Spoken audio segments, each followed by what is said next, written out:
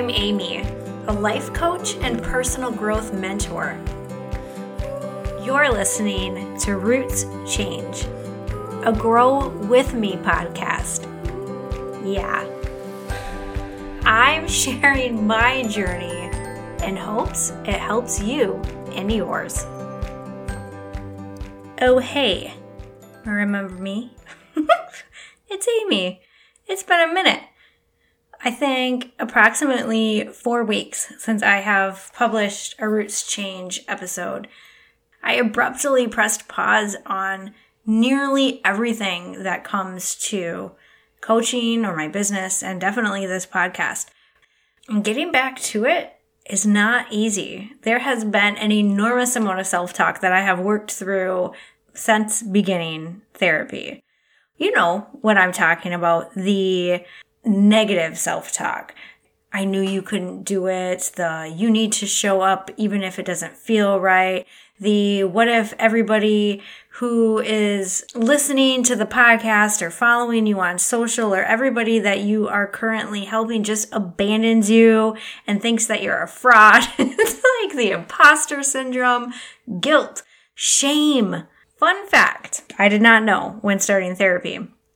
Openly talking about different events in your life that had created trauma, so all my trauma events, talking about them, even in a matter-of-fact type of way, to an unbiased person for no purpose at all besides laying out the history, would open up a whole can of worms you thought had already disappeared, like gone.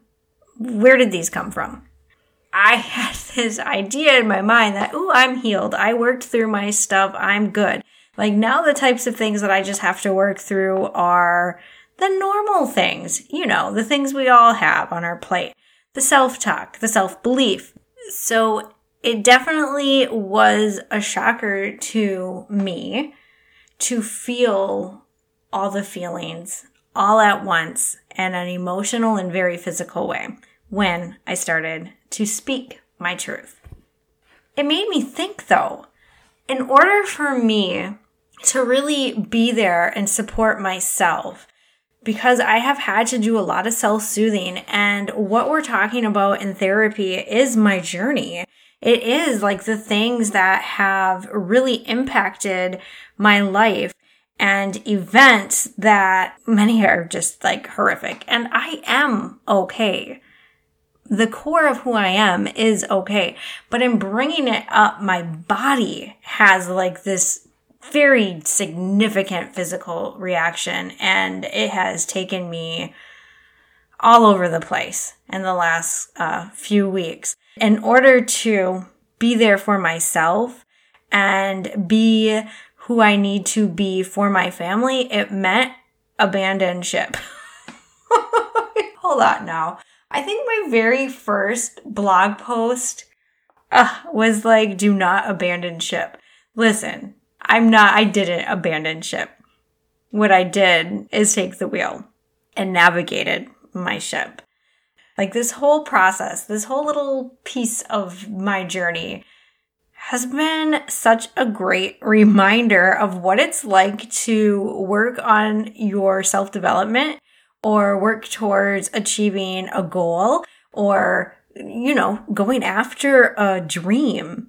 How often and how it feels when something happens and we are ripped from the place that we are, like we're doing super good, and all of a sudden we find ourselves full of self-doubt and questioning if what we're doing is what we're supposed to be doing because we're just frankly not doing it.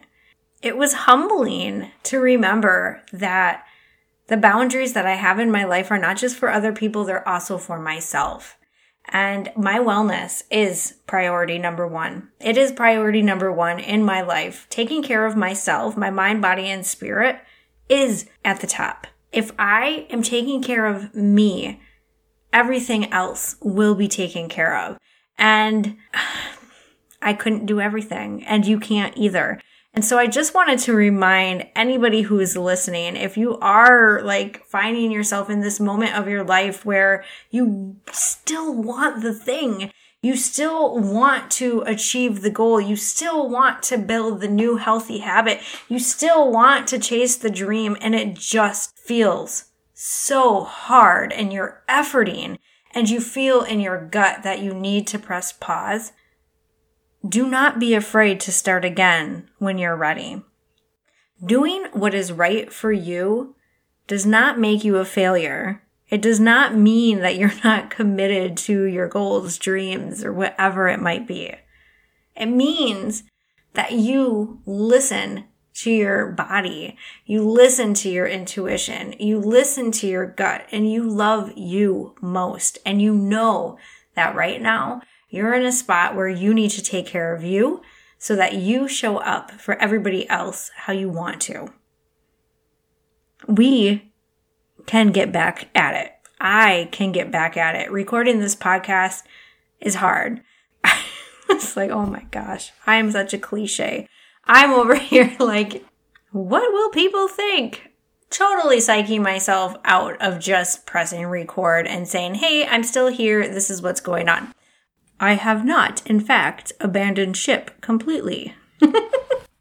I am at a point where I am ready to pick up some things that I had to temporarily put down, like the Roots Change podcast. And so if you have been an avid listener and you find yourself listening to me right now, I just want to thank you so much for being so kind and for continuing to support this podcast.